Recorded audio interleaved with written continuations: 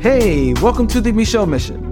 2 Men, 1 podcast. Every black film ever made. My name is Len, aka the Bat Tribble. And as always, I am joined by my partner. Hey, this is Vincent Williams. Tonight, ladies and gentlemen, we are continuing our dedication, our commemoration, our celebration of Afrofuturism, as well as black sci-fi in Octavia April. And tonight, Vincent has chosen for our review 2007's I Am Legend, starring Will Smith and Sam. And Sam. And Sam. Oh, Sam. oh, Sam. Oh, Sam. Oh, Sam. Alice Braga also shows up. Yes. But it's mostly It really is. It's the Will Smith and Sam. the Will and Sam show, ladies and gentlemen. Yeah. I Am Legend, our review. A man and his dog. A man and his dog. Indeed. Indeed. That will be our review for tonight as we are streaming to you live from the Video Content Factory here in Manayunk to you on YouTube as well as on Facebook. Shout out to each and every one of you. Hello, hello, hello. Good evening, one and all. All right. Vincent, Yes, sir. I'm going to get right into it. Hit the ground running. Hit the ground running. You told me I did tell you whatever last it is week. you're about to say. You told me that, Len, Yes. I don't care what you are doing. If it is not Michelle Mission related, Okay. your job Right. next week Yeah. is to turn on Netflix Okay. and watch Beef. Yes. That is what you told me to. I did. I did. And I followed your instructions And to the letter, and I watched Beef from beginning to end to beginning. and That's a solid piece of television. it is a solid piece of television. And what a difference a week makes that now it is mirrored in controversy. Is it really? Oh, yes, it is Yeah. because of one of the actors. Yeah, and it's such a shame It is. that it's kind of tainted with what really is an amazing piece of art. It dawned on me, having watched Beef, which And now that we've acknowledged the controversy, right, because there's a controversy, but it deals with the personal life of one of the actors, secondary actors, one of the secondary actors, not one of the leads. Right. The leads of this 10-episode series, Steven Yeun and Ali Wong. Ali Wong, which deals with the two of them coming together, being quote unquote smashed together in a bit of road rage. Yes. And all of the anger, furor, and hijinks that ensue right after that. Yes. It occurred to me, having watching these 10 episodes, that this show, in 10 episodes, roughly a little over 10 hours time, has done what it took an equally great series, such as Breaking Bad. But it took Breaking Bad 5 seasons of 13 episodes apiece to do what this show has done, distilled down beautifully in 10 crisp hours. It is amazing. It is an amazing exploration of modern life and sort of the existential dread that many of us face in this modern life. It really is. You told me that I had to watch it. I did. Before I actually got an opportunity to watch it, that was last Tuesday. You told me that. It's been a week.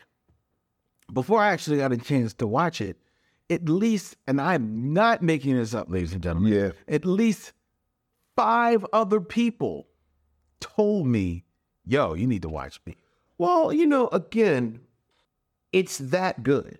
And I wish I had all of the fervor and up for it, because we love some good art here on the Michelle Mission. Well, you saying you Yeah, I have to say my balloon's been deflated a bit. because of everything else around it and the response. In a lot of ways, and I really don't want to harp on this because this isn't really.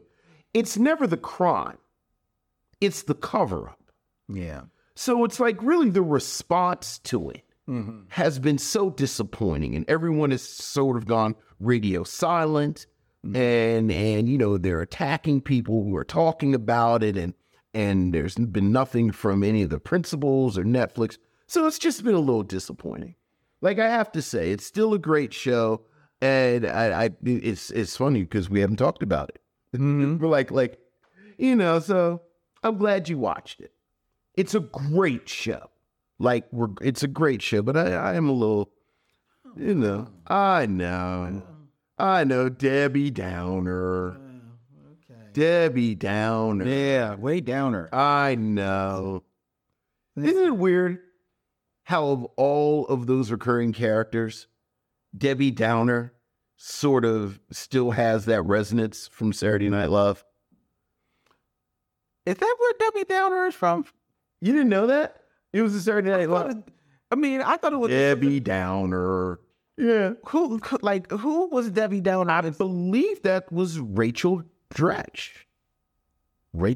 Who's Rachel? Rachel Dratch. Rachel Dratch. Am I mispronouncing her name? I have no idea who you're saying. Rachel. Rachel. You would know her if you saw her. She was a cast member. She was a cast member of Saturday. She was during the Tina Fey years. So maybe the 90s. That's what Debbie Downer comes. Yeah. Maybe the 90s, early 2000s. I thought the phrase Debbie Downer was a bigger thing. No, that was a Saturday Night Live bit. Boy, if only we had. And we are off and running. Farrell Blackwell is hitting us up in the chat, saying that he hasn't seen Beef yet. He did notice that it's an A24 production and wondering, is it typical A24 surrealistic, hyper-emotional exploration of suburbia Asian life? Yes and no and more. Debbie Downer, 2004, Rachel Dratch. Okay. Yeah. Mm-hmm. But he's also saying that Debbie Downer was around way before SNL. I'm seeing that on there as well. All right. I could have sworn, I thought Debbie Downer was already in the lexicon. And now, I don't know the etymology of Debbie Downer. Except Saturday Night Live put a body to it. But Debbie Downer. It was in the zeitgeist. Yeah. It was in the spirit. It was the spirit of the wind. And then they embodied her. As one does. And it as Rachel Dratch. They appropriated. That's exactly from the ether. Well, I'm pretty sure. You think black people came up with Debbie Downer? We came up with everything else. We came up with the appropriate. We came up. So you say Saturday Night Live kind of Pat Booned it? Yeah, they Pat Booned. Pat Booned Debbie Downer. That sounds right. Wop bop baloo bop a wop bam boom. All right. So what else is going on? We got an email, Vincent. Okay. And what do we call our emails? Missives from missionaries. We got an email from Craig Amerson. What's up, Craig? Hello, Vince and Len. I recently watched F. Gary Gray's 1998 film, The Negotiator, for the first time. That is the film that stars Kevin Spacey and Samuel L. Jackson, right? Maybe? Yeah, I'm pretty sure it's not. I thought it was a so-so action film with good performances throughout, but I couldn't help but be reminded of another film that I think would make a compelling double feature with it. And this, you will probably maybe agree or not. Okay. Bill Duke's 1992 Deep Cover. Oh, yeah. Both films were originally written for white leads until black directors were attached and changed the race of the main characters. While Duke rewrote his film script, it seemed to me that Gray and Samuel L. Jackson basically just plugged right into a film that never intended to address race. Okay. But with Jackson as the quote-unquote man on the run protagonist against a mostly white police force, it injects the film with subtext that makes for an interesting watch. I was wondering what both of your thoughts were on the film and Mr. Samuel L. Jackson's wig. Sincerely, Craig Amerson. I know for a fact that I saw The Negotiator. I don't remember one thing about it. I don't remember much about it. I remember liking it. Okay. I'm fairly certain Samuel L. Jackson always has some interesting hair pieces. Yes. He's like Nick Cage in that way. Yeah. Yeah. But knowing what we know now, chances are Kevin Spacey is sporting a piece of his own. Yes. In that film, so I'm not going to pick on Samuel L. Jackson. Right. I do remember that it was pretty like a good movie, right? Like Eric Gray is solid. Yeah, Like that's a solid time at the movies. and I think that might be a good double feature with Deep Cover because they're both kind of like Deep Cover definitely has a little bit of a noir sense to it. Right. Maybe start with The Negotiator. Yeah, I would start. And then we'll end with Okay. Yeah, that's where I would go with that. I like it, Craig. Farrell Blackwell is asking, can we please get a segment intro for Mrs. from the Missives? We will. So everybody wants their theme music. Look, we were talking right before the camera started. You know, my only notes to any addition or change to the show is Lynn does the vast majority of all of the technical stuff. I'm just, I got the Speed Racer jokes. So I literally just said this to Lynn 10 minutes ago. Is this going to make your job on that end harder or easier? And it's not going to make it crazy hard. Okay, then there you go. Try and come up with something. I'm for it as well. They're pointing out that Samuel L. Jackson was a redhead in The Negotiator. I kind of remember that from the trailer. Okay. But it now is bringing to mind, like, okay, is that the strangest thing that we've seen Samuel L. Jackson sport on his head? Because I'm thinking of Jackie Brown. I was about to say, I think Jackie Brown is, although the Great White Hope white wig is pretty amazing. Is that where he's pretty much a Don He's King? pretty much a Don King guy, but he's got this magnificent white wig Hair. Yeah. Okay. That's pretty remarkable. Okay. Yeah. He's also got an interesting, almost Jackie Brownish,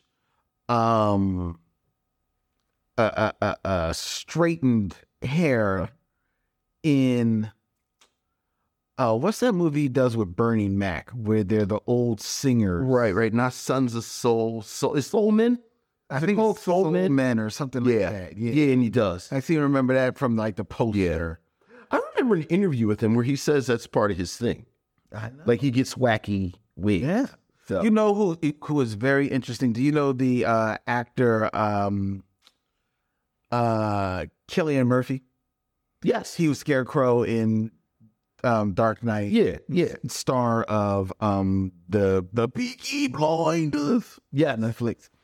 He famously refuses to wear a wig. Okay. When he chooses a role, he, figures what the hair is going to be, and then he will either grow or cut his hair. Or cut depending on that. What it is. Well, there you go. I am a fan of him as an actor. Yeah. I'm a big fan of him. All right. But thank you, Craig. And the obligatory, it is a shame that you got fired on your day off. Okay. Why was you even stealing boxes? But speaking of theme songs, it is time for us to get into the top five. The top five. The top five, indeed. Top five. Who's your top five?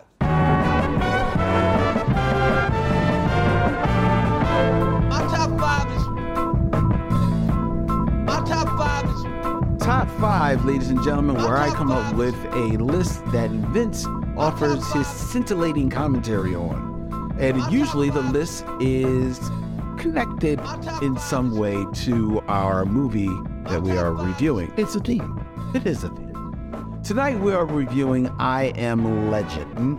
And in celebration of this film, which seems to anoint Will Smith as a legend before our eyes, in character as well as movie star. It is a whole deal happening. Yes. I wanted to point out 5 other Black actors who, to me, they should be legend. They should be legend. They should be legend. You can argue whether or not they are legend or whether or not they indeed should be legend. I believe they should. So this is I am a legend. Wow, that's better than they should be legend. How you like that? How you like that? That's That and Speed Racer jokes. better. That's better. Why do they call it a mammoth car? Like they don't have the word for truck. You ever think about that? Like, it's the mammoth car. Even as a kid, I was like, isn't it just a truck? Do they not have the word truck in Japanese? This is so strange. That's a pretty deep cut, kids. That's a Speed Racer joke. That's a real deep cut. That's a real deep cut. Ask your grandfather. The mammoth car. It's like, it's just a truck.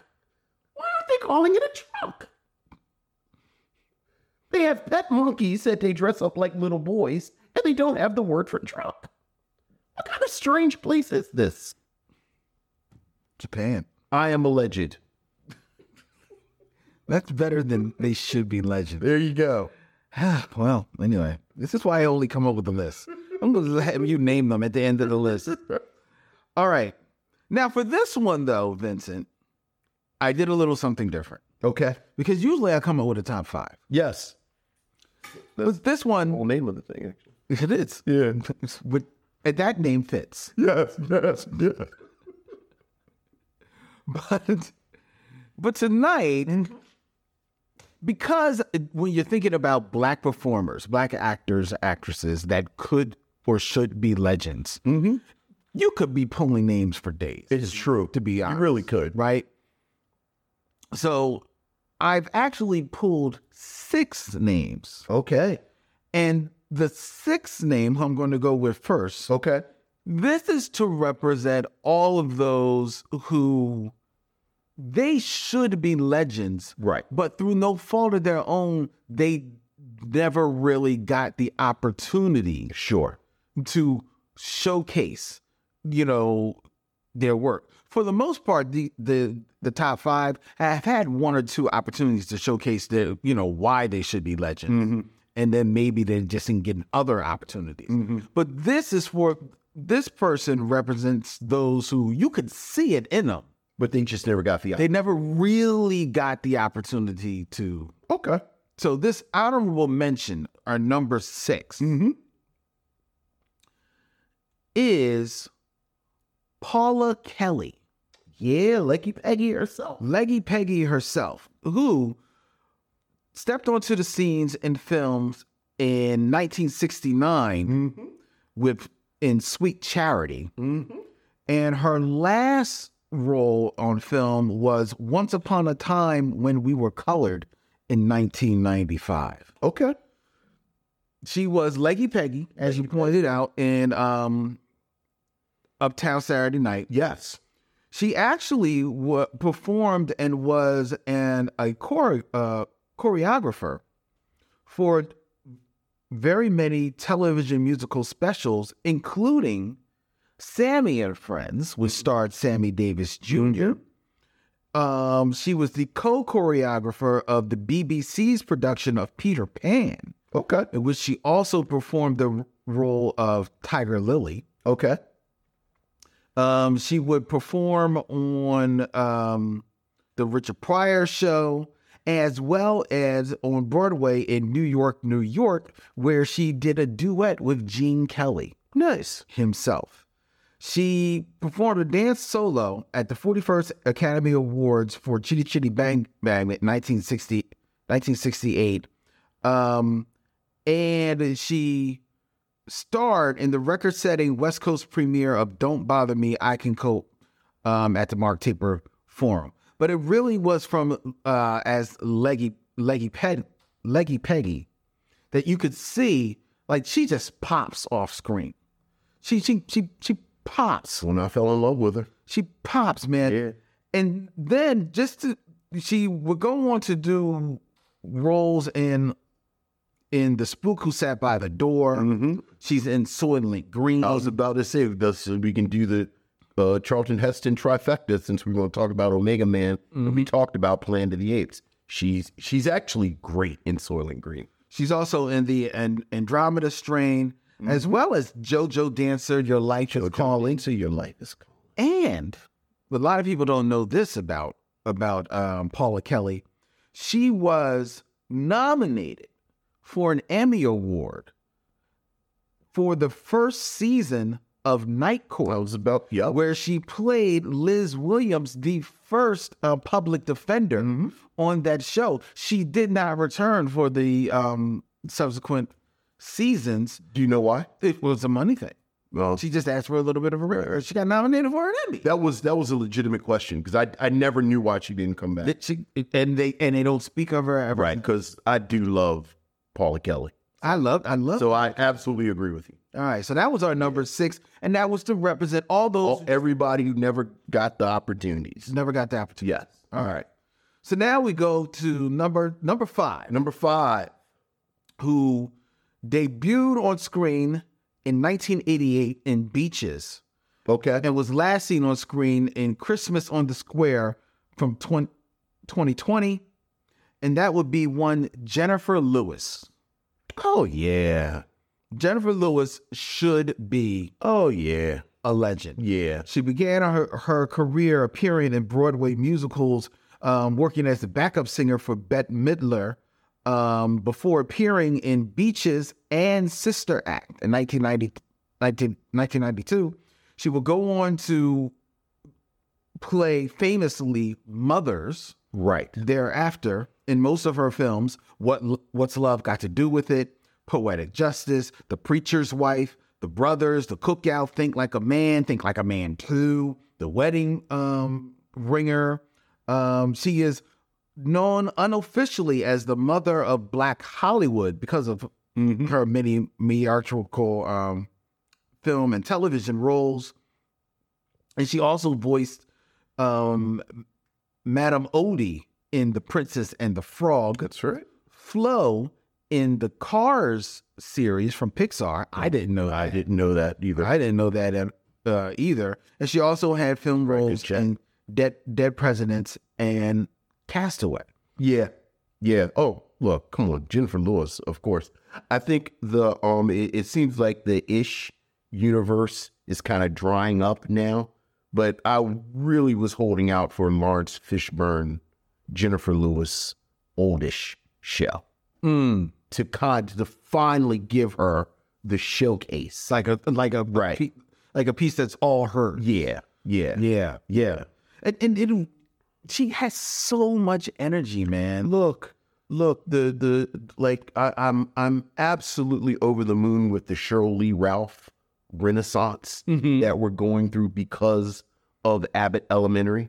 But I really want Jennifer Lewis to get a role like that. I know. Where like the entire world figures out that this jewel has been sitting here this whole time. You know, the one of the best sliding door moments of doing our show was on our review of The Color Purple, where Denise James pointed out how, you know, she didn't really have a lot of time for Margaret Avery. Margaret Avery, Right. as Suge in that movie. And she always wondered what that would look like if it was Jennifer Lewis. Right. And the second she said that, we all were like, oh, damn, you're right. Yeah. You're right. Much respect to Margaret Avery, but Look, I just mentioned Cheryl Lee Ralph. I suspect that Claire Huxtable role, it was a fit because, you know, Cheryl Lee Ralph was up for that and you know, like she and Jackée were vying for roles at the same time. I think the 227 role was Cheryl Lee Ralph and Jackée. really, I didn't know that. Well, Jackée talked about the fact that Cheryl Lee Ralph won the Emmy, the supporting actress Emmy, and the last person to win it was Jackée. Right. off of 227. Right. And Jack A talked about the poetry of it because Shirley Ralph was up for that role. Oh, on interesting. 227. Wow. And I know, you know, like the Claire Huxtable, and I don't know this for a fact, but I know the Claire Huxtable role. It was a couple of them up for it. I can see that. And you have to assume Jennifer Lewis was in the mix. Mm-hmm. So it really is, absolutely. Just, and you know, the day's not over. No, it's not. But yeah, No, I agree. I 100% agree. All right. Number 4. Number 4, I am alleged. I'm alleged. This is someone who Black us. no, black people. Oh, black people. We're speaking for us. Who speaking. We were the spokesman. After the last meeting, Lynn and I got the tap. Go ahead. We, black people, we see this person Right. definitely as a legend. Right. And that would be Louis Gossett Jr. Louis Gossett Jr. So you don't think I mean, obviously he hasn't gotten the acclaim he should have got. And that's what I mean. Okay. Louis Gossett Jr., who got his first appears on screen in A Raisin in the Sun That's right. in 1961. He most recently appeared on screen in a film called 3 Months from 2022. He has, I think, 2 or 3 films that are in production for 2023. Now, yes, he is a man of much acclaim, over 200 film and television Won an credits. Oscar? Won an Oscar as Gunnery Sergeant Emil Foley in 1982 as an officer and a gentleman. Also won an Emmy Award for his role as Fiddler in the 1977 historic miniseries Roots. We, black people, definitively consider Louis Gossett Jr. a legend. Right? But I contend that in much the same way that Sidney Poitier, Denzel Washington, Morgan Freeman, Will Smith, and maybe only other James Earl Jones, the way that their names just ring out worldwide as unabashedly a legend in everyone's eyes, It should be. Louis Gossett Jr. should be on that tier as well. Yeah, and the bad thing is he was kind of positioned for it. Like you and I always talk about these waves of actors and how when these actors or are on their waves, they basically suck all of the energy out. Like nobody can basically Make room for no one else. And it really is that period between Sidney Poitier, frankly. You know, Howard Rollins for like a couple of years before his personal demons. Yeah, he shot himself in the foot. And then you know, Denzel. So like that kind of period in the early 80s, Louis Gossett Jr. would have been great. I think, you know, kind of, Because here's the thing. kind of like Paula Kelly, the roles just were not there. Because the thing when you notice it is that he and Morgan Freeman are kind of contemporary. Absolutely. So they're coming up around that same time.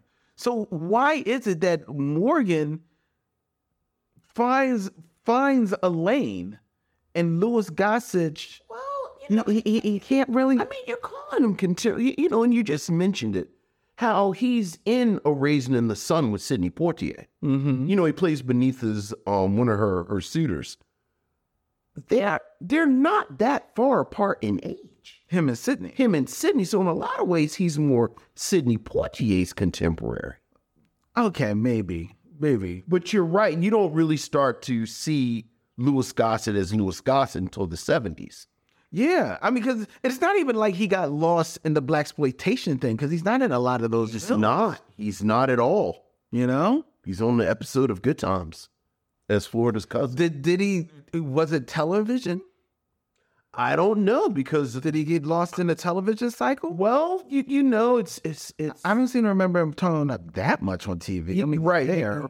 he's here and there. He's hit and miss. Yeah. He's on episodes hit and miss.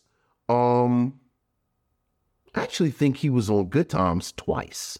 I can see that. I think Because remember, okay, no, he was Florida's cousin, and I think he's a recurring character because I think he plays it again. right? Then he's on Roots, as you point out. Mm-hmm. He That's gets 77. he gets the Academy Award for an officer and a gentleman. Right. And then he does Enemy I was about to say Farrah Blackwell, which quietly has been on my short list. Enemy Mine. For Octavia April for like 3 years now. Mm-hmm. And then he makes like 9 Iron Eagle movies. Yeah. Remember he's like, it's like Iron Eagle 37 because he basically becomes when Jason Patrick leaves. right. He's the connected tissue. He kind of Yeah, that's right. like, damn, right. the Iron Eagle checks must be great. Why is Louis Scott still making Iron Eagle movies? Because we ain't thinking them. Well, you know what? Direct-to-video hits. Right. Yeah. Like you're making off-brand Top Gun. Like Iron Eagle was the most off-brand Top Gun knockoff. Mm-hmm. And then they just kept making them. Wasn't it a knockoff? Did it come out after Top Gun? It 100% came out after Top Gun. It was absolutely the military plane porn that was coming out. Okay, baby. All right. I'm in the service and I fly planes. I'm really heterosexual and I have guns. Okay. Number three. Number three. This is someone that we have talked about Okay. here on the mission. And that would be I don't know if we ever given them the title of legend, okay. that they should have been a legend. All right. This is me. All right. I'm with you so far. First appeared on screen in 1986 Okay. in Little Shop of Horrors. Most recently appeared on screen in The J-Team from 2021. This would be Tisha Campbell Martin. Tisha Campbell Martin? Now, I will contend Tisha Campbell Martin? Tisha Campbell has had a good career. She's had a lot of bites of the apple. Well, I disagree. Okay. She's had a good career, but the bulk of her career, of Tisha Campbell's career, the fruits of her career that you think of are her probably as a wife. Yeah, as a wife, the girlfriend. the girlfriend of Martin's that's girlfriend. You're right. Damon Wayans' wife, Yeah. or part of an ensemble in a few films. Yeah. You're right. You know, stealing scenes in The Boomerang. Yeah. From Eddie Murphy. Yeah. Which is, you know, first of all, she's a multi-talented Absolutely. actor, singer, Yeah. performer, comedian. Yeah. And it has long been my contention that, you know, Hollywood missed the boat to develop a property around her, whether it be a film, whether or not it be a television show. I would have loved to see Tisha Campbell as the lead in Baps, as good as Halle Berry is. I think Tisha Campbell would have killed it. I think Tisha Campbell easily could have done almost, I'm sorry to say, almost any of Whoopi Goldberg's comedic films. Well, I mean, She could have done any of them. that bar's really low. Okay, fair enough. Yeah. But I mean, I could have seen her in Sister Act. I could have seen her kill Sister Act. You know what I mean? But you first have to give her the opportunity to raise her stature like that. Sure. And I think if you do, Tisha Campbell should be our Lucy. Black people, we don't have a Lucille Ball. I was going. She could be our Lucille Ball. She should be. I was going to say I don't understand why somebody hasn't given her and Tichina Arnold a girlfriend show. Coming out from Martin. And the two of them coming out from Martin, coming out from Everybody Hates Chris, where she would show up periodically. We're not even there. Coming out for Little Shop of Horrors. Well, I mean, yeah. Yeah. You know what I mean? Come on, man. Yeah. I mean, I agree. Yeah. I agree. So do you agree? Because your first No. She's had visibility, but she hasn't had lead roles. Mm-hmm. Right. Which, you know, like you said, you and I have talked about that many times over the years. Happens a lot with black women, black actresses. Yes. So yeah, absolutely. I see in the chat someone is suggesting that black people's Lucille Ball should be Regina Hall. Yeah. I push back on that because Regina Hall has been far more successful in film than Lucille Ball was. Lucille Ball doesn't get to television until her late 40s. And then she blows up and she becomes a super mega star. She's just an okay star. Right. She's not a star. So you're saying part of being Lucy is having a little age on you.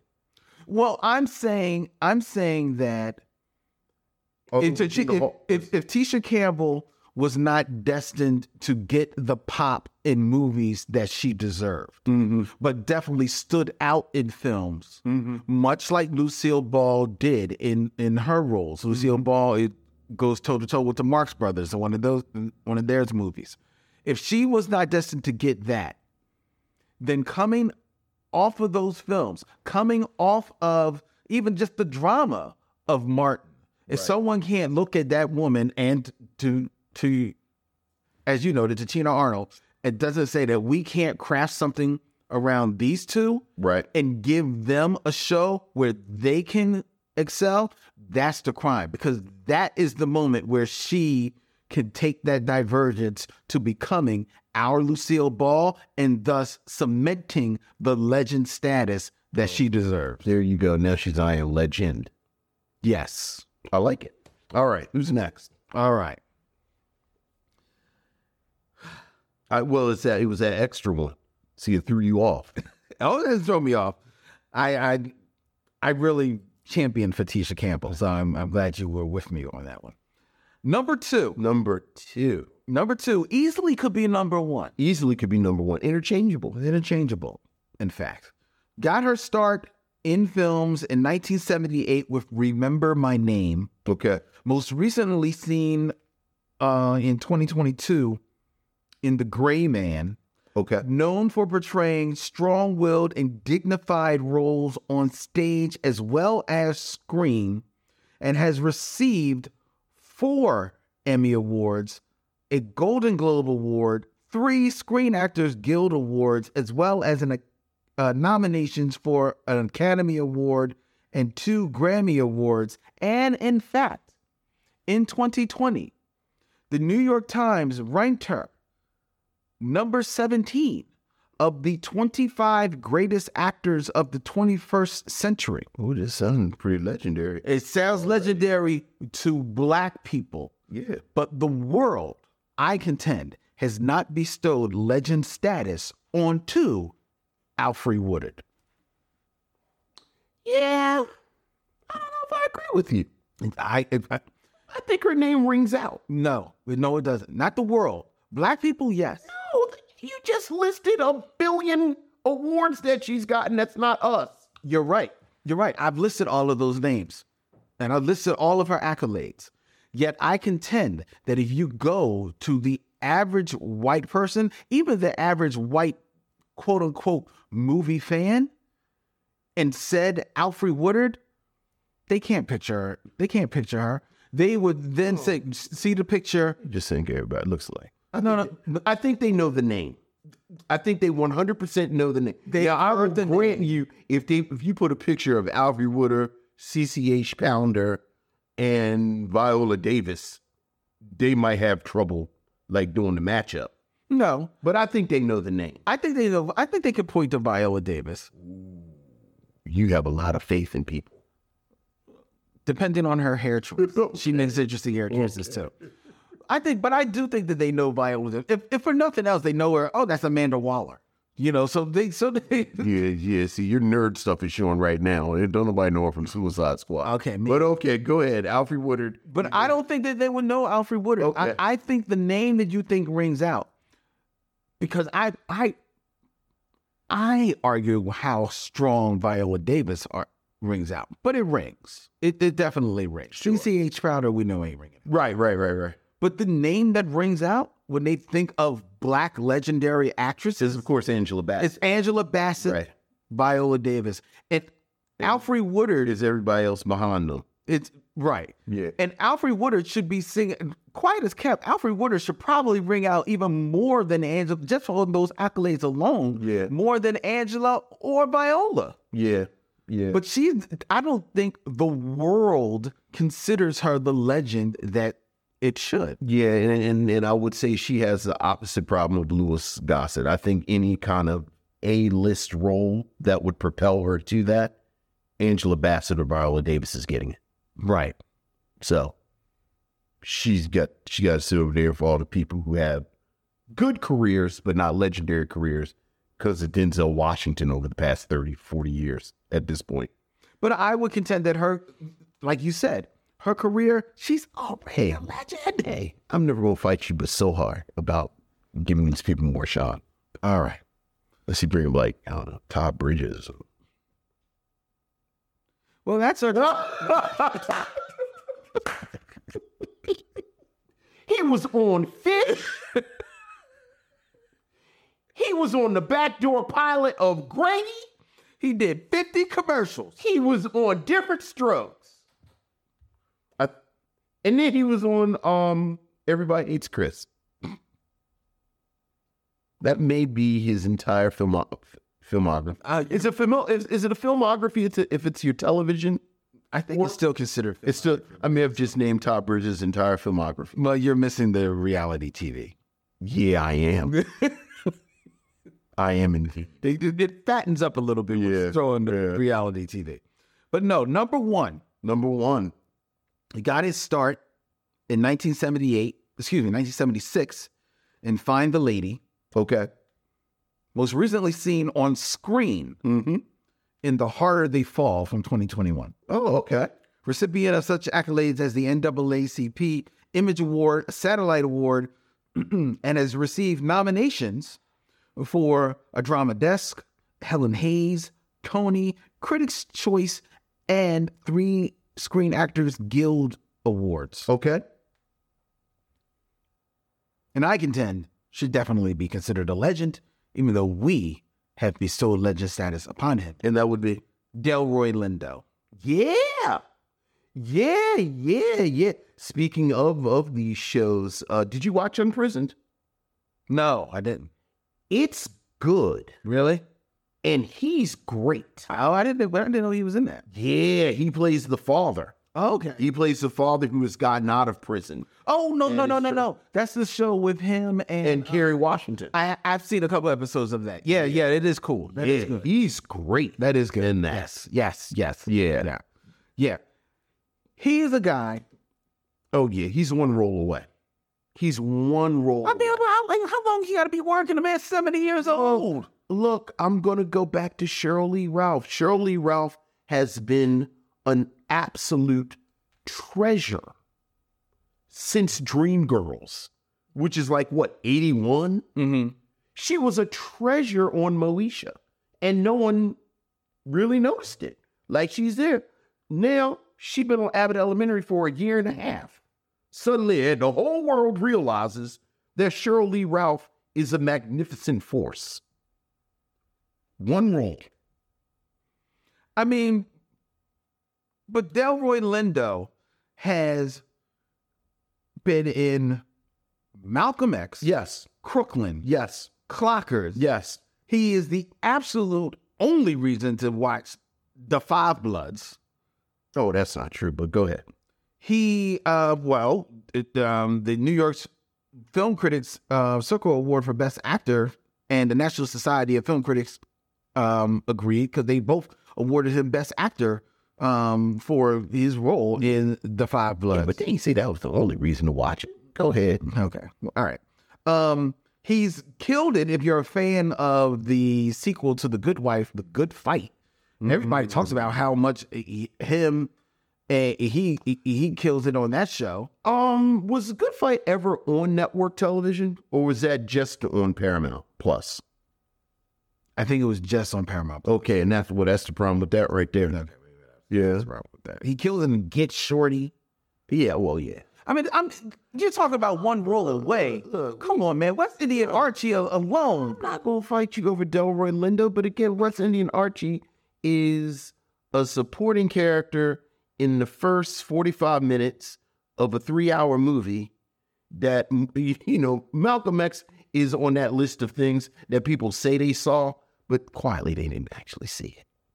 Why you say that? Oh, people lie all the time. What do you People lie all the time. Yeah, but people lie about Malcolm X. They 100% lie about Malcolm X. Why? Because they were supposed to have seen it and then they didn't see it, and now it's 2023. Why didn't they see it? It was too long.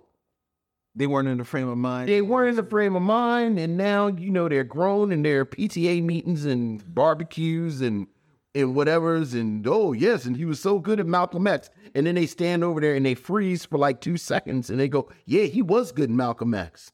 Does anyone need any more punch? Wow. You know what? I can't be the only person who notices this.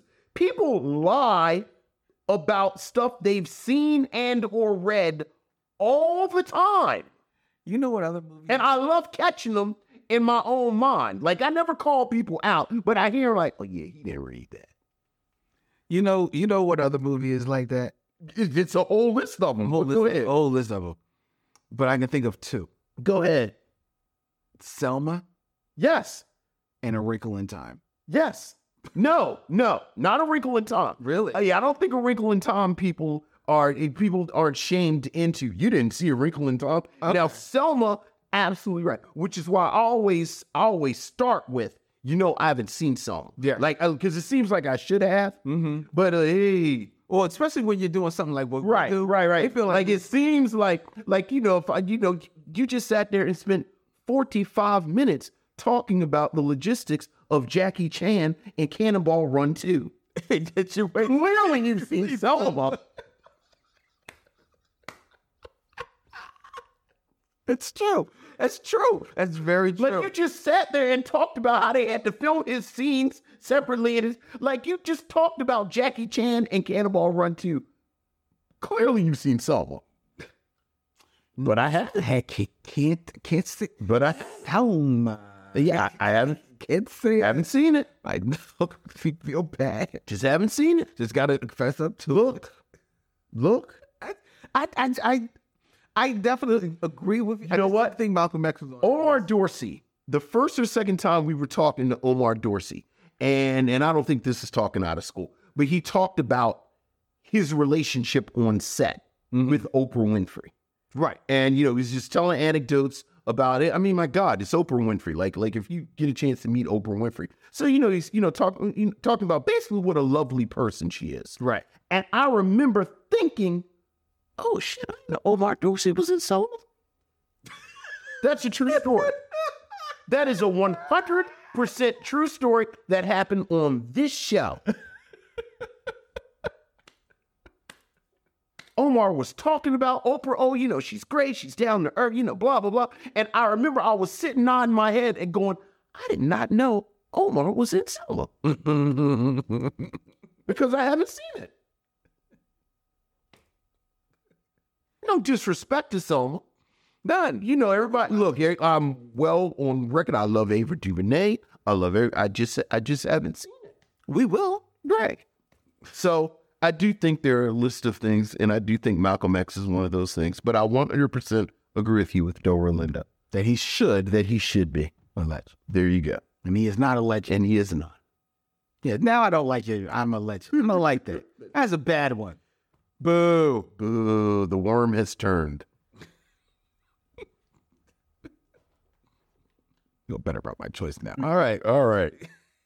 That's our top 5, ladies and gentlemen.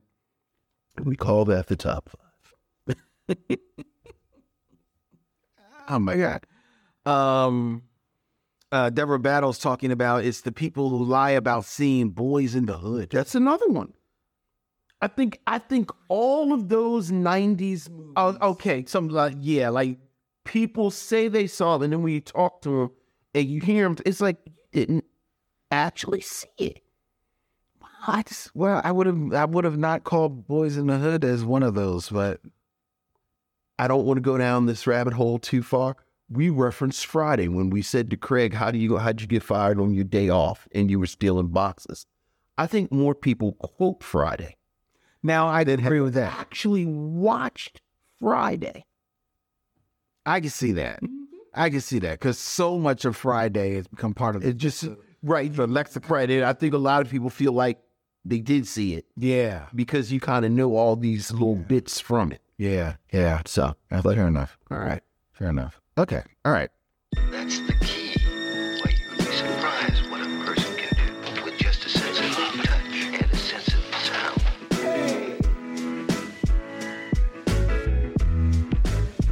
Six Degrees of D'Urville Martin, ladies and gentlemen, where I come up with two actors who Vince will attempt in 6 films or less to connect to D'Urville Martin, the hardest working man in Black Hollywood in the 1970s. An actual legend. And in keeping with our theme and connecting this to our film that we will be reviewing, Okay. I Am Legend, starring Will Smith, I have 2 other famous Smiths. 2 famous Smiths. Yes. Okay. This is going to be hard. Okay. Well, let's dive right in. Who's the first Smith? Number 1, Number 1. in 6 films or less, 6 films or less. connect D'Urville Martin. D'Urville Martin. 2, Dame Maggie Smith. Dame Maggie Smith.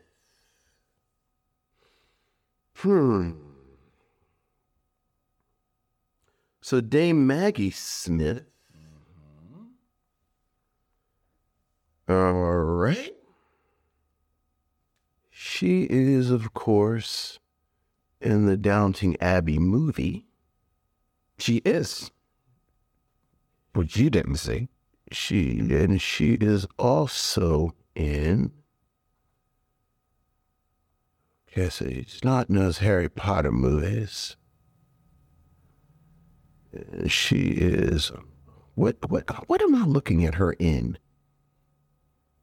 I don't know, Vincent. What aren't you looking at her? Dame Maggie Smith. Dame Maggie Smith. She's something interesting in the 70s. Is she in something interesting in the 70s? She's in quite a few things in this. What am I looking at her young? She is in a film that I think you may have seen in the 70s. She's in more than a few films that I think you've seen in the 70s. One, I'm certain you saw.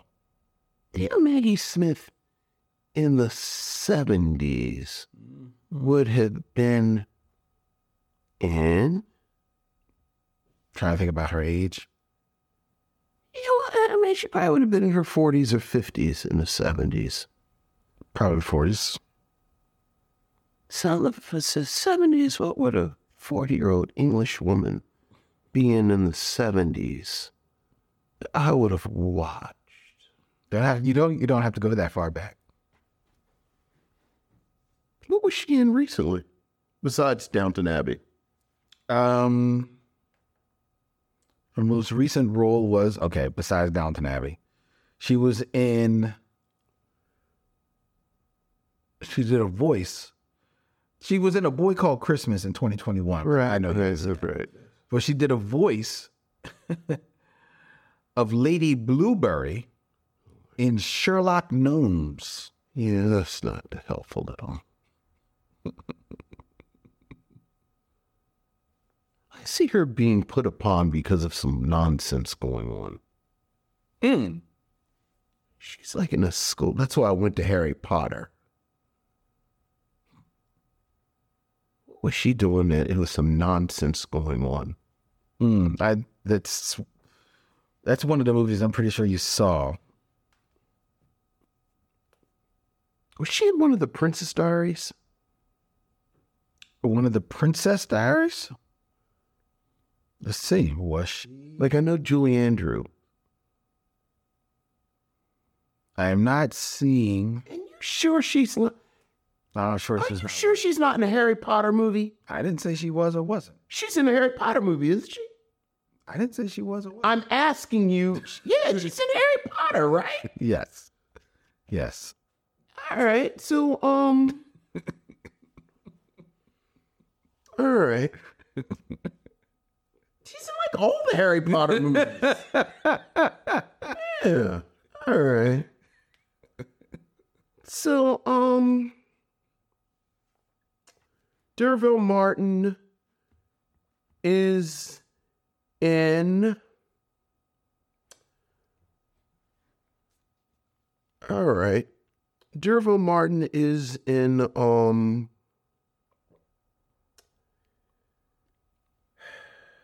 Derville Martin, make it a little interesting. Derville Martin is in 5 on the Black Hand side with Leonard Jackson. Leonard Jackson is in Boomerang with Eddie Murphy. Eddie Murphy is in Coming to America with Samuel Jackson, Right. who is in Jungle Fever with Halle Berry, Okay. who's in X-Men with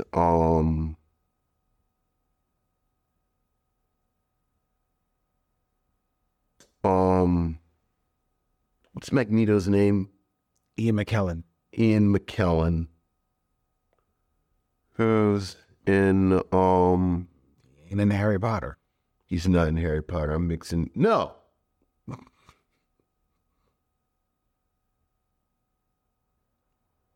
Wait, who plays what's his name? Dumbledore. Yeah. That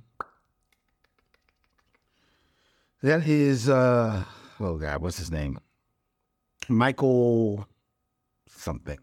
Yeah. All right. Well, we'll go there. Thing who you're thinking. Hey, the thing is, so all is in the Harry Potter movies, because like I said, she's in all of them. It is actually sad. I mean, I guess it's not really sad. I've not seen those movies in so long. The Harry Potter movies? Yeah, Yeah, that's not sad. yeah. So I'm just trying to go. Oh, okay. There you go. I'm gonna go a shorter path though. Okay. No, that's not him either. Damn, it's in Harry Potter. You're going what seems like an easy route, But it's just hard. you're going. Give me, what else is she in besides them damn Harry Potter movies? Okay, I'm trying not to give it away. I mean, ain't no black people in Harry Potter movies. Trying to give it away. So let me give you another one. Yes. Did you see the Best Exotic Marigold Hotel? I didn't. Did not. Okay. Did you see Gosford Park? I didn't. Divine Secrets of the Yaya Sisterhood? No? Well, not coming up there. No. Okay. All right. I'm going to give it to you, but I'm giving you. I'm still not doing the most easiest movie. All right. Okay, but this movie is still Is a player. is a layup. All right. What is it? Hook. Is she in Hook? Uh-huh. Really? According to IMDb, yep. Yeah. All right. She's Hook. Yeah. Oh, I can see her now. Yes, she's in I Hook. remember her in Hook at all, but okay.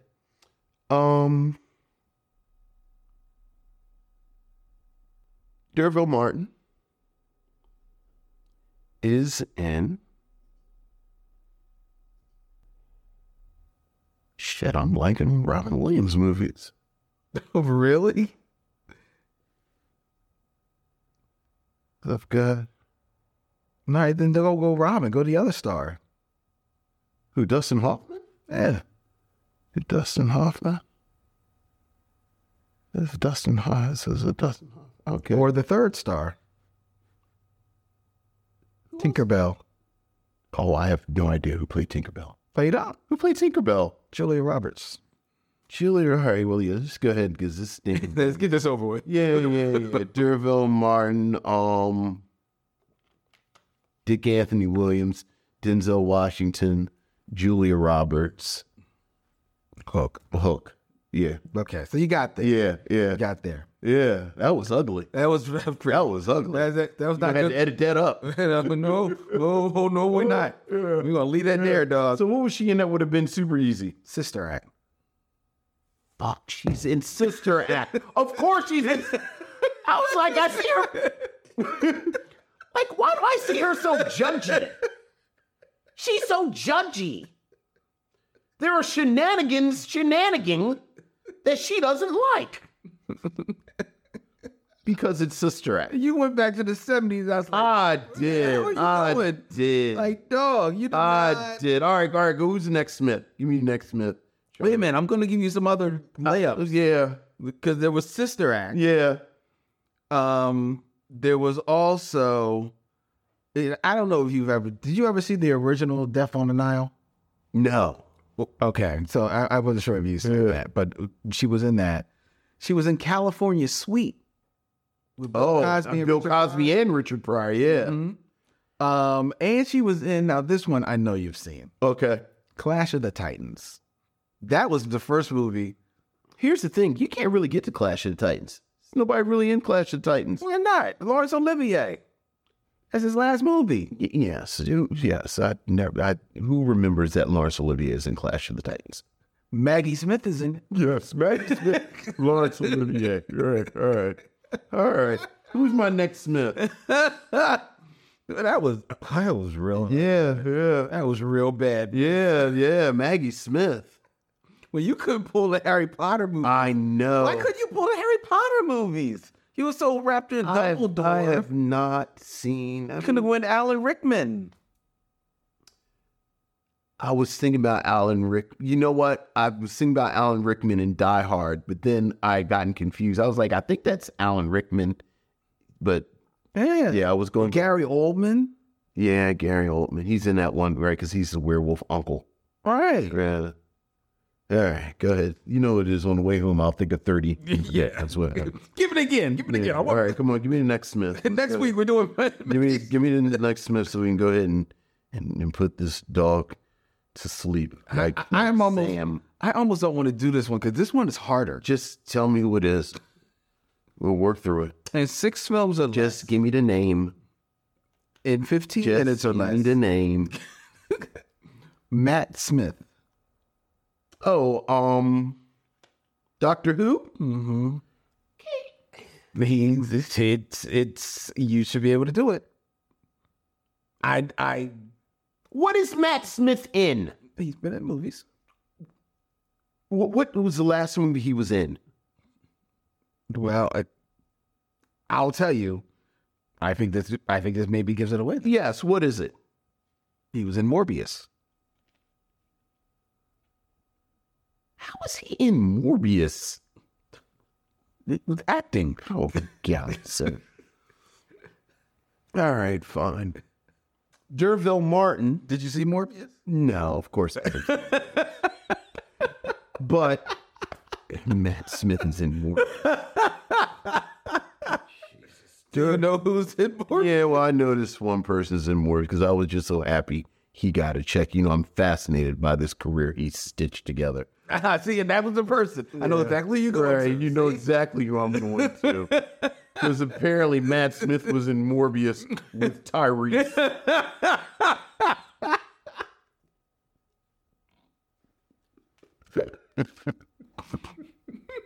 That's terrible, but it's true. And Tyrese.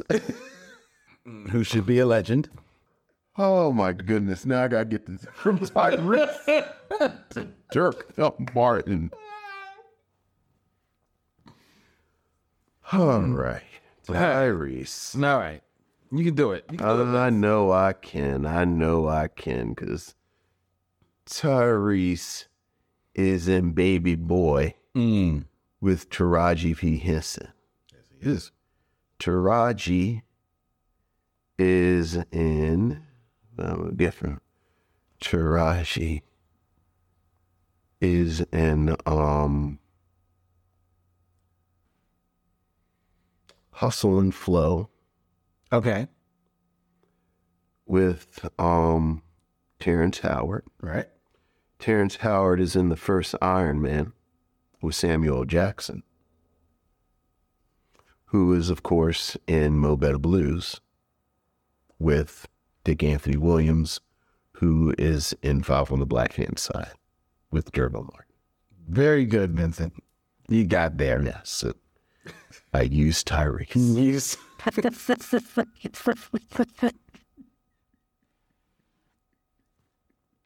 Yeah, I saw a clip from Morris. I was like, is that Tyrese? Tyrese told his agent, I want to be in a Marvel movie. And his agent said, all right. Okay. All right. This ain't a Marvel movie. Sure it is. There. This is right. Marvel movie. Right there. Marvel. All right, ladies and gentlemen, right.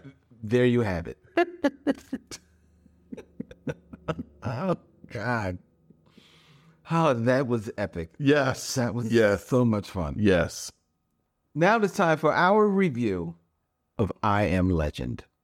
We'll be back with the film review as soon as we do something funky and have steps in it.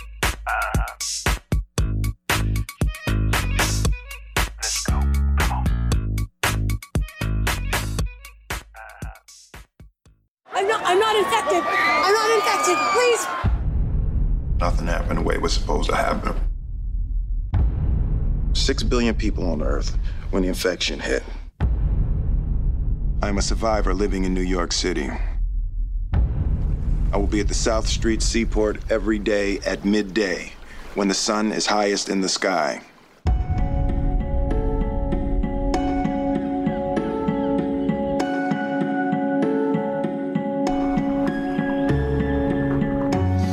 Now just sleep.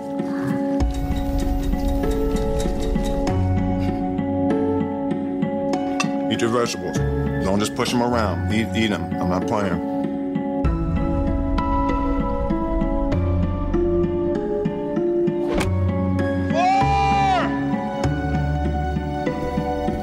Morning, Hank. And midway through the G's.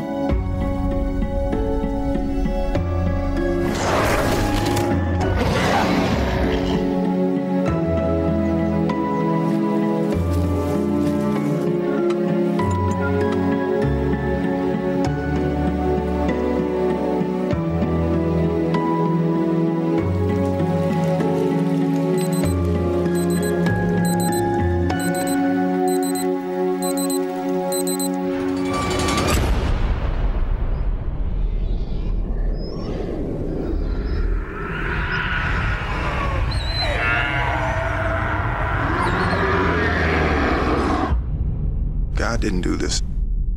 We did.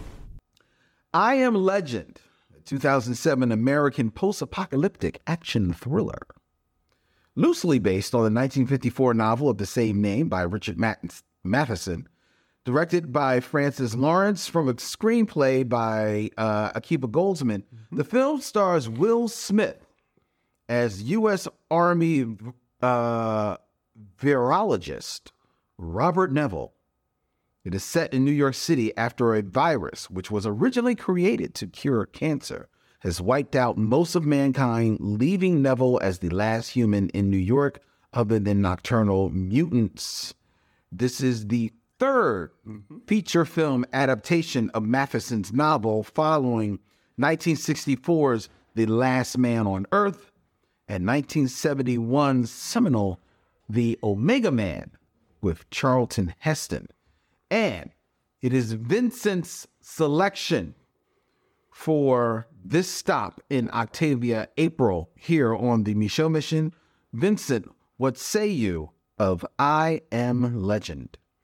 Well, As you said, this is the third film based on Richard Matheson's 1954 novel of the same name. And I have had a frustrating relationship with the film adaptations of this novel. The novel, Richard Matheson, real interesting guy. If you're into science fiction, and one of these names that really rings out in that science fiction world. Wrote for The Twilight Zone, wrote some pretty famous episodes of The Twilight Zone, including Terror at 20,000 Feet, the William Shatner episode. The famous Steven Spielberg television film, Duel, is based on his short story. He wrote the script to The Incredible Shrinking Man. Like, really one of these meat and potatoes classic sci-fi writers. One of the pillars of science fiction, really. And that's just a very abbreviated list of what he has written. As you mentioned, he writes this novel, 1954's I Am Legend. And the plot is, it follows Robert Neville, who is the last man on Earth that has been overrun with vampires. And the whole novel is about him figuring out how to survive. He, how to get, murder the vampires, go on and so forth. After a series of plot events in the novel, we come to find out, after he is captured, that the vampires are actually intelligent and they have begun to create a new society. And from their perspective, he is this genetic throwback. Exactly. Who, because they're vampires, they sleep during the day, that when they wake up, this is someone who during the day hunts and murders them. And the last twist in the novel is you realize that this rugged individualist, this sort of post-apocalyptic rugged man is the monster. Right. And he says that henceforth, he will be the boogeyman, basically, that this new society will talk about, and that I am legend. And it's a wonderful twist. I've talked about this a bit with the writers in the Planet of the Apes series. Richard Matheson, World War II combat vet, killed Nazis. So, very progressive, sort of forward thinking. The book is a great rumination on prejudice and how you have to understand the point of view of the other person. So on all of this, great little twist, everything gets optioned by Hollywood, and Hollywood, in true Hollywood fashion, ignores all of that and says we were just going to make movies about dudes fighting monsters. Yeah, right. And well, in 64, they're looking for like horror stuff. Right. Well, 64, as you mentioned, Last Man on Earth, stars Vincent Price as this Neville character. And it's very hard. Actually, although it comes out in 64, it has a 50s feel to it. It's a little campy. Maybe it's just Vincent Price. Yeah. Just the presence of Vincent Price. But for our purposes, which you have to understand, at the end, when he is overrun and he's killed, he gets hit by a spear and gets killed, Vincent Price proclaims that he is the real last man on Earth. Yeah. And that these mutant vampires aren't real people. So, again, all of that, you got to understand the point of view of the other person is completely out the window. 1971, as you mentioned, the most famous version of this story up until this film comes out, The Omega Man. Charlton Heston and Charlton Heston is in full 70s Charlton Heston mode. He is. Always makes me laugh because I think when Charlton Heston turned 29, he just turned into like this middle-aged white guy. Yes. Who looks like a shop teacher. But he's like in full action mode. Like it's action Charlton Heston. It's action figure Charlton. It's action figure Charlton Heston. As I said, I think these three films he makes, Planet of the Apes, Soylent Green, Omega Man, if you really want to know the id and the anxiety that white America was facing during this Vietnam civil rights, Watergate period. It's all in these films. Yeah. Because the mutants or vampires for this film are a cult of mutants made up of suspiciously young people, where they all refer to each other as brother and my brother, and it's like black dudes with afros and white people with long hair, and it really is the last white man on earth versus soul brothers and hippies. Yes, it is. Very much. Also ends and he dies heroically, and there's a hope that the people, the remnant of humanity, can fight off these monsters. So again, this whole thing about the perspective of others, completely gone. I'm always a fan of this. I'm always keeping an eye on I Am Legend. This is a film that has always been in development. So as time went on and it was in development and people were talking about it, and I kind of kept an eye on it, but I never had any real hopes for it because it's like Arnold Schwarzenegger is attached to it at some point. I'm pretty sure Tom Cruise is floating around with, like, you kind of see where they're going. And when they land on Will Smith, I still did not have many high hopes because this is after Independence Day. This is after Men in Black. Yep. And it's funny, you and I were talking about a month ago about Marlon Wayans' television special, where Marlon Wayans' last special, talking about everything with Will Smith and Chris Rock and Jada Pinkett.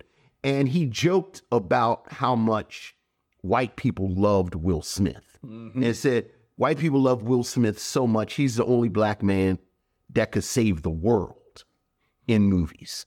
So Will Smith playing this Neville character, you got the sense, okay, well, they're doing it again. And if you look at the advertising, if you look at the all of the media around I Am Legend, it's very much Will Smith action hero mode. Yes. Like, it's these beautiful pictures of him, and he's got like this wonderful rifle, and he's got the fatigues on, and he's got a dog, and it really is one man versus the monsters. Yes. And the film starts in that mode. Like, it's this beautiful opening scene where Will Smith, and it's this decimated, desolate New York landscape. And he's in a muscle car, and he's got a dog, and they're chasing deer because, it's like 3 years after this apocalypse has happened. Right. So, everything is all grown up. And I wrote in my notes, this is the most masculine alpha male moment I've ever seen on film, to the point where when he sees the buck he's going to shoot, the only reason he doesn't get the buck is because a lion gets it. Yeah, gets there first. And, it's I think it's a well-crafted scene. It's like it's a nice popcorny movie, and you feel like you're going to settle in for, this is a popcorny, nice film. You get your big soda, you got your popcorn, Will Smith versus something against a green screen. Right. But then the film starts doing something kind of interesting, where first, the mutants, the Darkseekers, as they're called in this version, come out at night. Will Smith, as he says, is in the military, and he's very much a military man. An alarm goes off. Will Smith goes home, locks up the house he's in, hides in the tub with the dog. Right. Cradled, looking very vulnerable, almost like a baby. Yes. While you hear these cries outside. And it's this very vulnerable shot of him. And then as the film goes on, you get these cracks in the armor where you start to see what it is like for him to be by himself and what he's gone through. You learn that he watched his family die in front of him. We mentioned something happens where you know there's a scare where the dog runs into a building. Yeah. And there's this wonderful tight shot on Smith's face where he knows he can't go in there, but then he does go in there. And it's a beautiful sequence where he's scared. And that's when you start to realize that this is 2007. This is a post 9/11 movie. So that much like, and I just mentioned Tom Cruise, I think about this with War of the Worlds, where you have this sort of alpha male action hero. But now that they're making these big bombastic things informed by 9/11, you get a bit of acknowledgement of the trauma that goes with surviving these big events. Film goes on. The dog dies. Sam dies. But slowly but surely, this Neville character is cracking up. And you realize this is a deeply disturbed man. And as someone who knows the novel, you start to think, are they really going to deal with this Neville character? Because, like you say, he's a virologist. He's experimenting, trying to find a cure. But part of the cure is he's doing the protocols. He does animal trials, gets through the animal trials. He experiments on the Darkseekers, these mutated humans. All right. And it is very much a scene in a lab, and he traps them and takes them in the basement and does all this stuff. Eventually, you get another survivor. And in my favorite scene in the movie, you realize that this person that you've been with for an hour at this point, just how damaged and broken he is when other people are there. Right. And there's a burst of I won't say violence, but there's a burst in where he breaks a plate and then in my mind, there's another disturbing moment where the little boy, there's a woman and a little boy, and the little boy is watching Shrek. And Neville starts doing the dialogue with the movie, and the camera pans back and forth between the woman played by Ana Braga, who, as you said, doesn't have a lot to do, but she does what she's supposed to do, and the little boy. And the camera pans back and forth. And you can see this is not a man who is well. Right. Goes on. The film gets to the end where he has captured this female mutant to experiment on. And the film has sort of breadcrumbed that there's more going on with these Darkseekers. They don't spend a lot of time, but there are these breadcrumbs. You get to the end, and just when you think they're going to go the novel route and say that he's the monster, the film blinks. And you never get the full resolution that he's the monster. The mutants come in and he goes out in a blaze of glory. Right. And then that's the end. But that's a theatrical cut, because the original cut actually nails the ending where, come to find out, the mutants who've been chasing him all along have been chasing him because he's been kidnapping them and doing experiments on them. Right. And that this final confrontation is about the leader's mate who he's captured. And there's an alternate ending that they shot initially that shows them acknowledging this. Test audiences hated this because who could believe that Will Smith could be a monster? And they had to alter the ending so that with a theatrical ending, I think what you have is a solid movie. Like I said, I enjoy this movie. Obviously, I like the alternate ending better. But I think the theatrical ending, solid action movie on a scale of 1 to Men in Black or Independence Day, I give this a 7-8. But I really wanted the alternate ending because that makes it a much more interesting film. Got you. No, first of all, I didn't watch, what was the Vincent Price movie? The Last Man on Earth. I didn't watch The Last Man on Earth. Like, I couldn't do it. I did turn it on. Right. And I can't do it. I can't do this. Yeah. I can't do this. Yeah. But I did watch The Omega Man. Okay. Enough to, and I watched the whole thing, but in the midst of watching it, I remembered, I have seen this. Of course you have.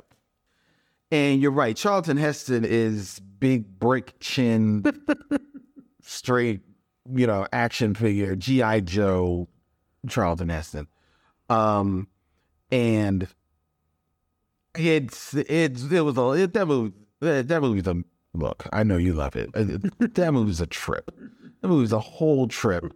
I mean, if it wasn't for Rosalind Cash showing up in that film, I'd have been like, I gotta go. I'm sorry, I gotta go. He's just annoying me. He's totally annoying me. Like, he was all by himself. It's like, thank God.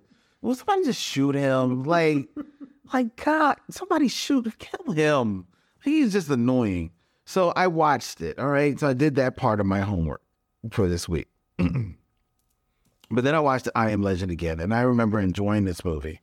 And I remember being taken in by the set designs, as you said, the how they stage New York, post-apocalyptic New York. What I didn't remember, though, that this movie basically starts off the same way for people who think that the beginning of HBO The Last of Us is so novel.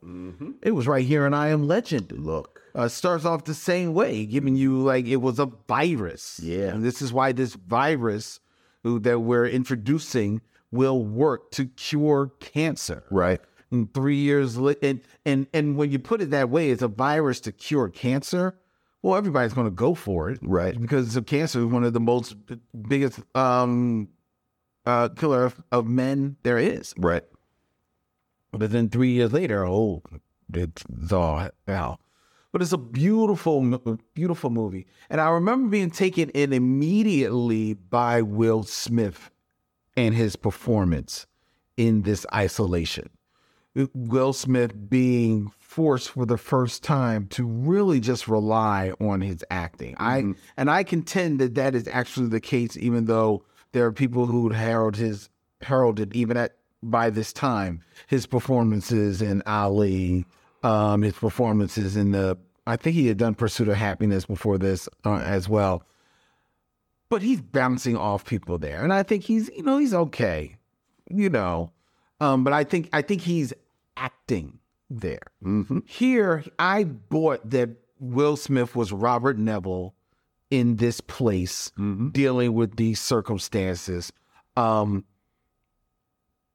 dealing, as you learn, with some very, very heartfelt feelings of guilt in regards to how his family is lost. And then that is just magnified by his, seemingly failure in doing his part to save the world. It's funny you bring up the whole, Will Smith is the only black guy who could save the world. And like this movie is all about him failing, right, to save the world, right? And struggling to cope with that and all of that entails. And I was taken in by that. I really enjoyed it. And, like outside of The Omega Man, this is not the first film that we have seen where somebody is the last man on Earth. Right. Yeah. But it's decidedly the first one where I really, really felt it. I think I felt it a little bit. I certainly felt it in The Caverns of the World, The Devil and Tomorrow. No, that's not the name of it. The World, the Flesh, and the Devil. Yeah. But in this one, I totally did feel that isolation as he's roaming through the streets of New York. and only having Sam, his faithful dog, to bounce off of. So I think it's a really masterful performance by him. And I think you're right. It is a smart film when you start to learn and how the movie kind of like just slowly seeds the intelligence of these mutants, how they are learning to adapt with their circumstances. They're not quote unquote vampires in the novel, but they can't come out in the daylight. Right. So they stick to the dark, right? But they are taking they have the leader of them has taken note of how Will Smith is capturing them. So he figures a way to set his own trap to catch Will Smith because Neville is the enemy. Yeah. He is in their minds, he is the antagonist, with a totally different way. Totally, like they are the heroes of this film, and so I love that. I love just that seeding of them. I honestly could have done without Alice Braga's character because I just love that dynamic there. But I recognize that you needed her for expository reasons, if nothing else. And she, she fits the bill. She does well. But it is so smart, and you see everywhere where they're going, and you see all the dominoes lining up in this movie. And then if you're in the movie theater, you leave the movie with the dominoes still standing. Right. Because it never takes that turn. You see it coming when he captures the one mutant, and then slowly over time he realizes that, oh my God, I have created a cure and this mutant is being cured, right? You can see there's a reason why the mutant that he collected was a female. Okay. There's a reason why the movie wants you to see the light of intelligence in the leader of these mutants. Right. Because you can put 2 and 2 together. Right. And see that connection. Yes. You can see why he is adamant about getting to Robert Neville at the end behind this like plexiglass where the cured mutant is. Right. Right.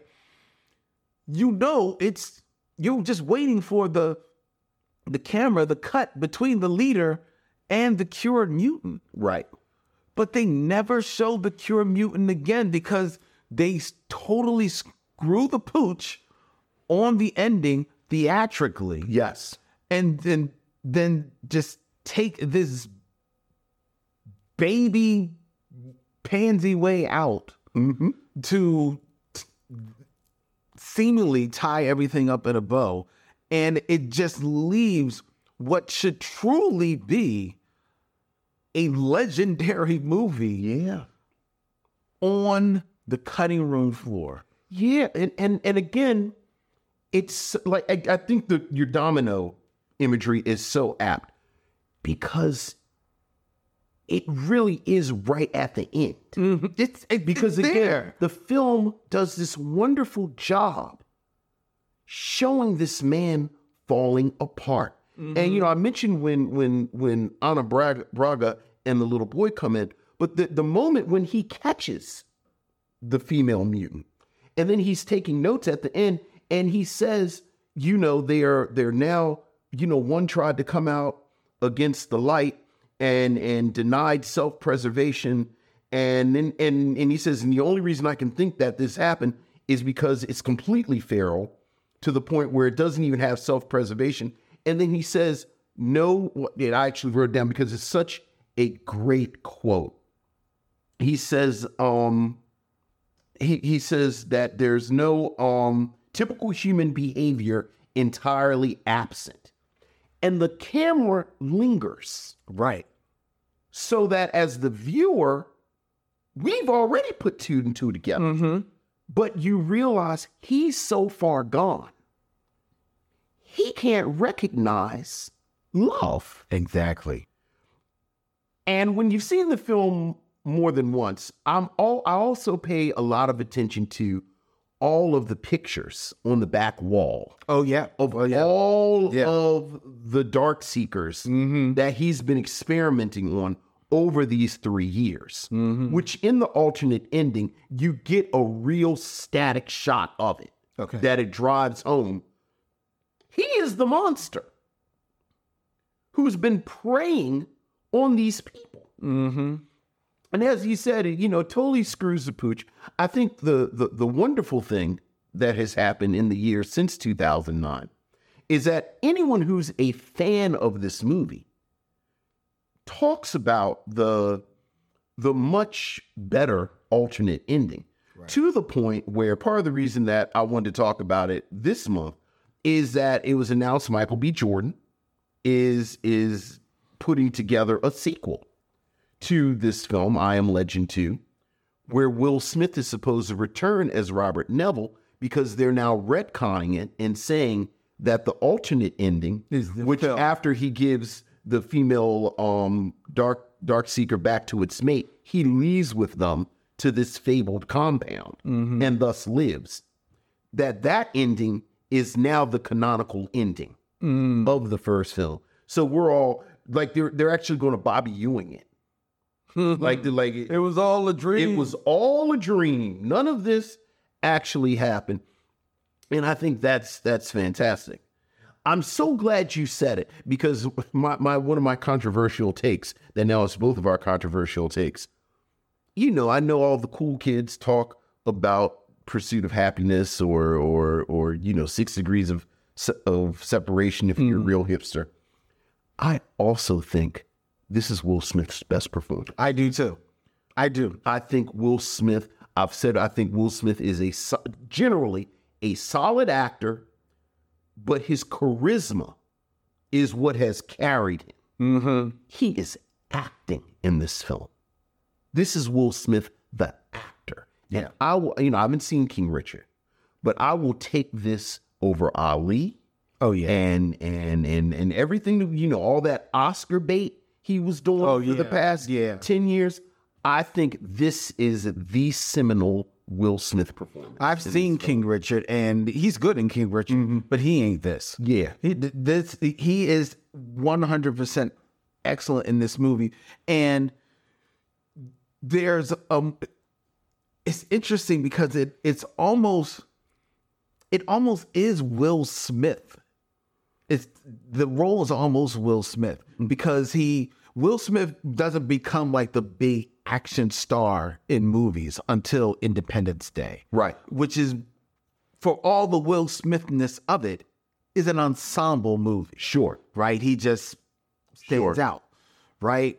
And in this film, he is just this doctor, who's trying to find a cure for everybody. Almost like, just part of the pack, part of one, part of many. Right? But then through circumstances has to become, Jack man. Right. You got the doing the pull-ups and the whole nine. And that's who Will Smith becomes in the wake of Independence Day. Right. Right. And then after he becomes super megastar, he has a couple of tumbles. He loses his way a little bit.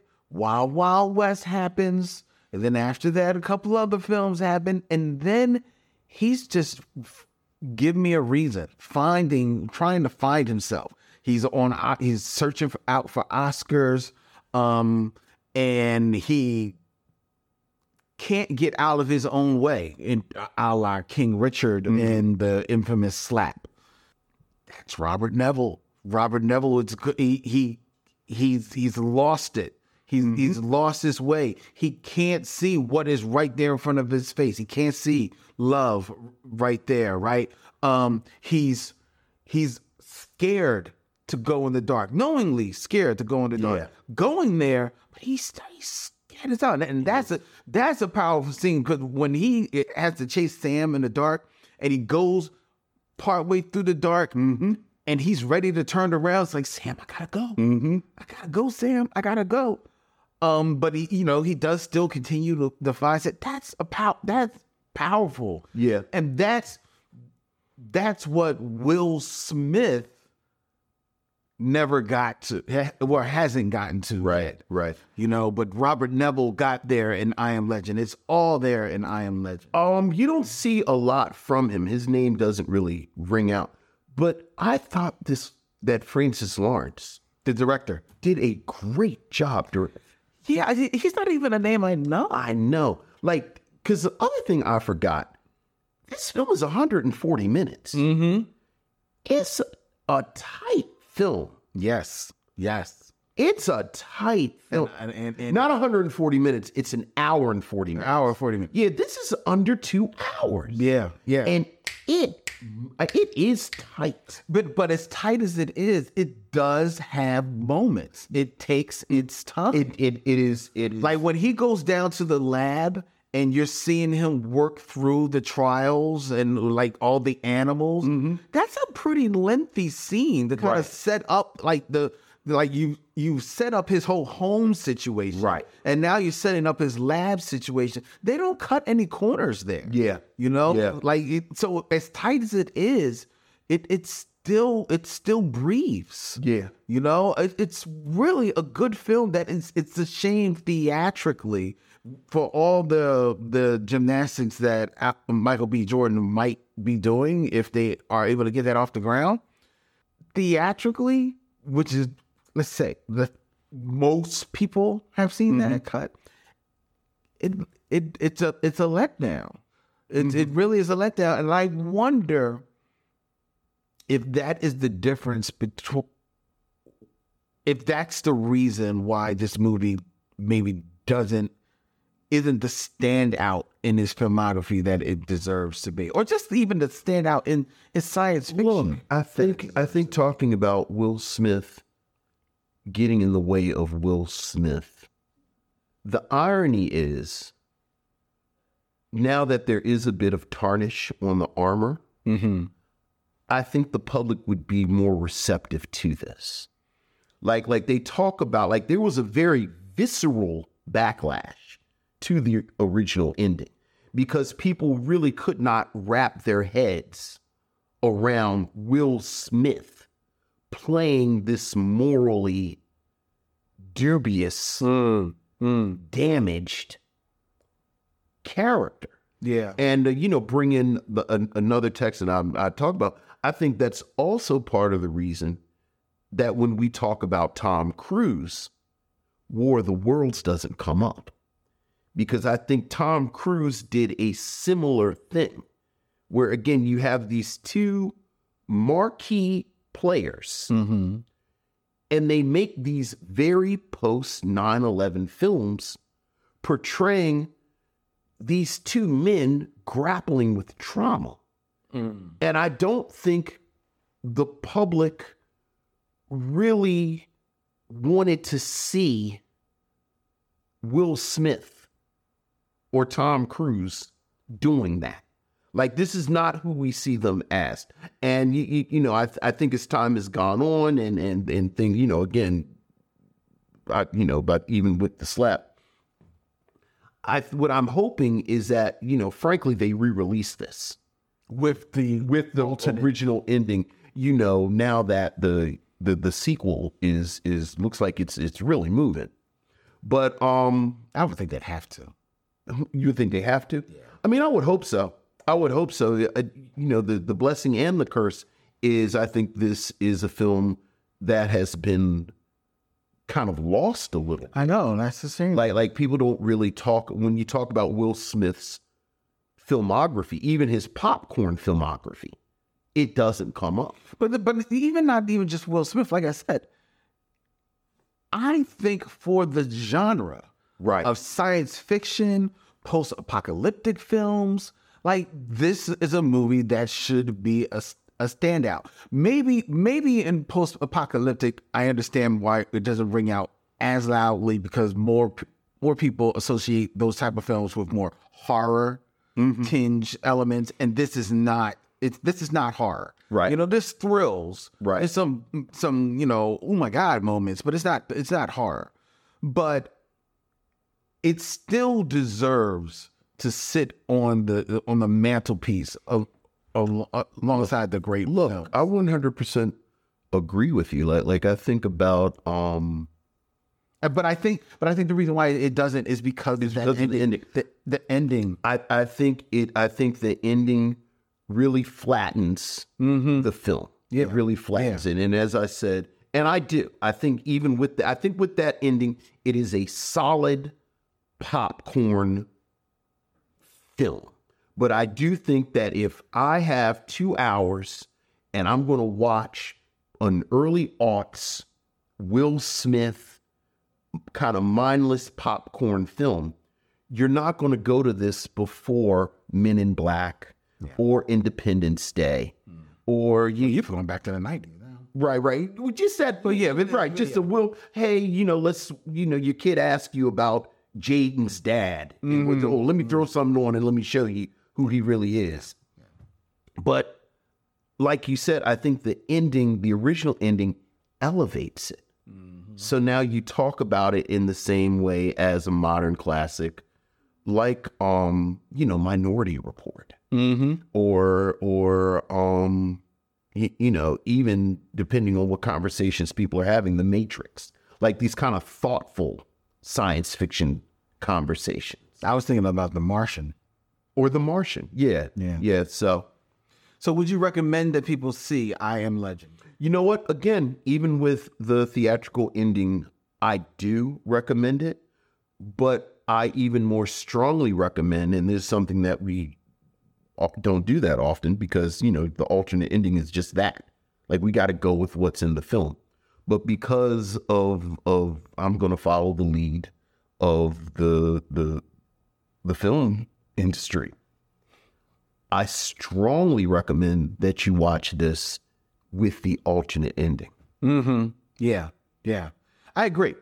I think that if you're going to sit down to enjoy I Am Legend, then you owe it to yourself to make sure that you are watching it with the alternate ending so you can enjoy the full breadth, not only of Will Smith's performance, not only of the direction of Francis Lawrence, but also the entirety of the story by Richard Matheson. Yeah.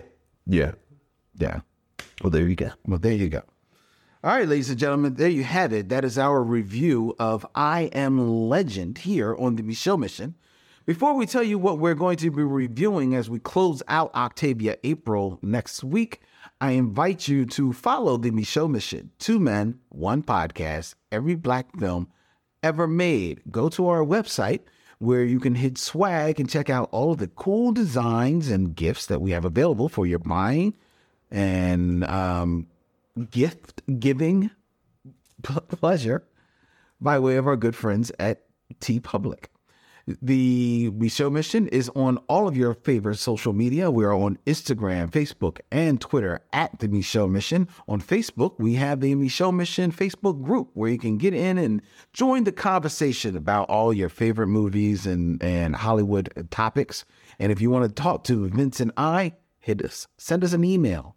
Email the Micheaux Mission at micheauxmission@gmail.com. That's micheauxmission@gmail.com. Or why don't you just call us up? Tell us what's on your mind. 215-967-9666. 867, excuse me. Thank you, Dylan. Dylan over there with the correction. 215-867-9666. Call Vince and Len and tell us what's on your mind. If you don't, I'm going to give you a question next month for you to answer. All right? And I'm looking at you, Deborah Battle. I'm looking at you, Miss McKeeva. I'm looking at you, Farrell Blackwell. Don't call us. putting out a question, and I want y'all to answer it. The Michelle Mission is a proud member of The Podglomerate Podcast Network. The Podglomerate, they make podcasts work. And you can also subscribe to us on YouTube at Michelle Mission, where we are putting up not only our shows, but we're putting up some edited portions of the shows, the top fives. We're going to have 6 Degrees of Durval Martins going up there. You best believe this one is going up. And a whole lot more fun. Go to YouTube and subscribe, become a follower so you can know when we're going to go live. And we have new videos available for you that are filmed right here in the Video Content Factory, Philadelphia's premier podcast studio. Check them out at thevideocontentfactory.com. Next week, ladies and gentlemen, here on the Michelle Mission, it is my turn, and I have a treat for you. Last week, we were in the 70s with Space is the Place. Yes, we were. This next week, we're journeying back just 1 year, 2022, to a film that many believe is the direct descendant of Space is the Place, and thus the direct descendant of Sun Ra and the orchestra. And that would be our selection, Neptune Frost. Oh, It was just the name. I know. This is looking forward to this. Next week, right here on the Michelle Mission. Until then, he's Vincent, I'm Len, and in parting, we say, We'll see you when it's time to meet again. The Michelle Mission is produced by Len Webb and Vincent Williams and edited by Len Webb with co-production by Mo Poplar, music by Alexa Gold, and filmed at the Video Content Factory. The Michelle Mission is a proud member of the Podglomerate Podcast Network.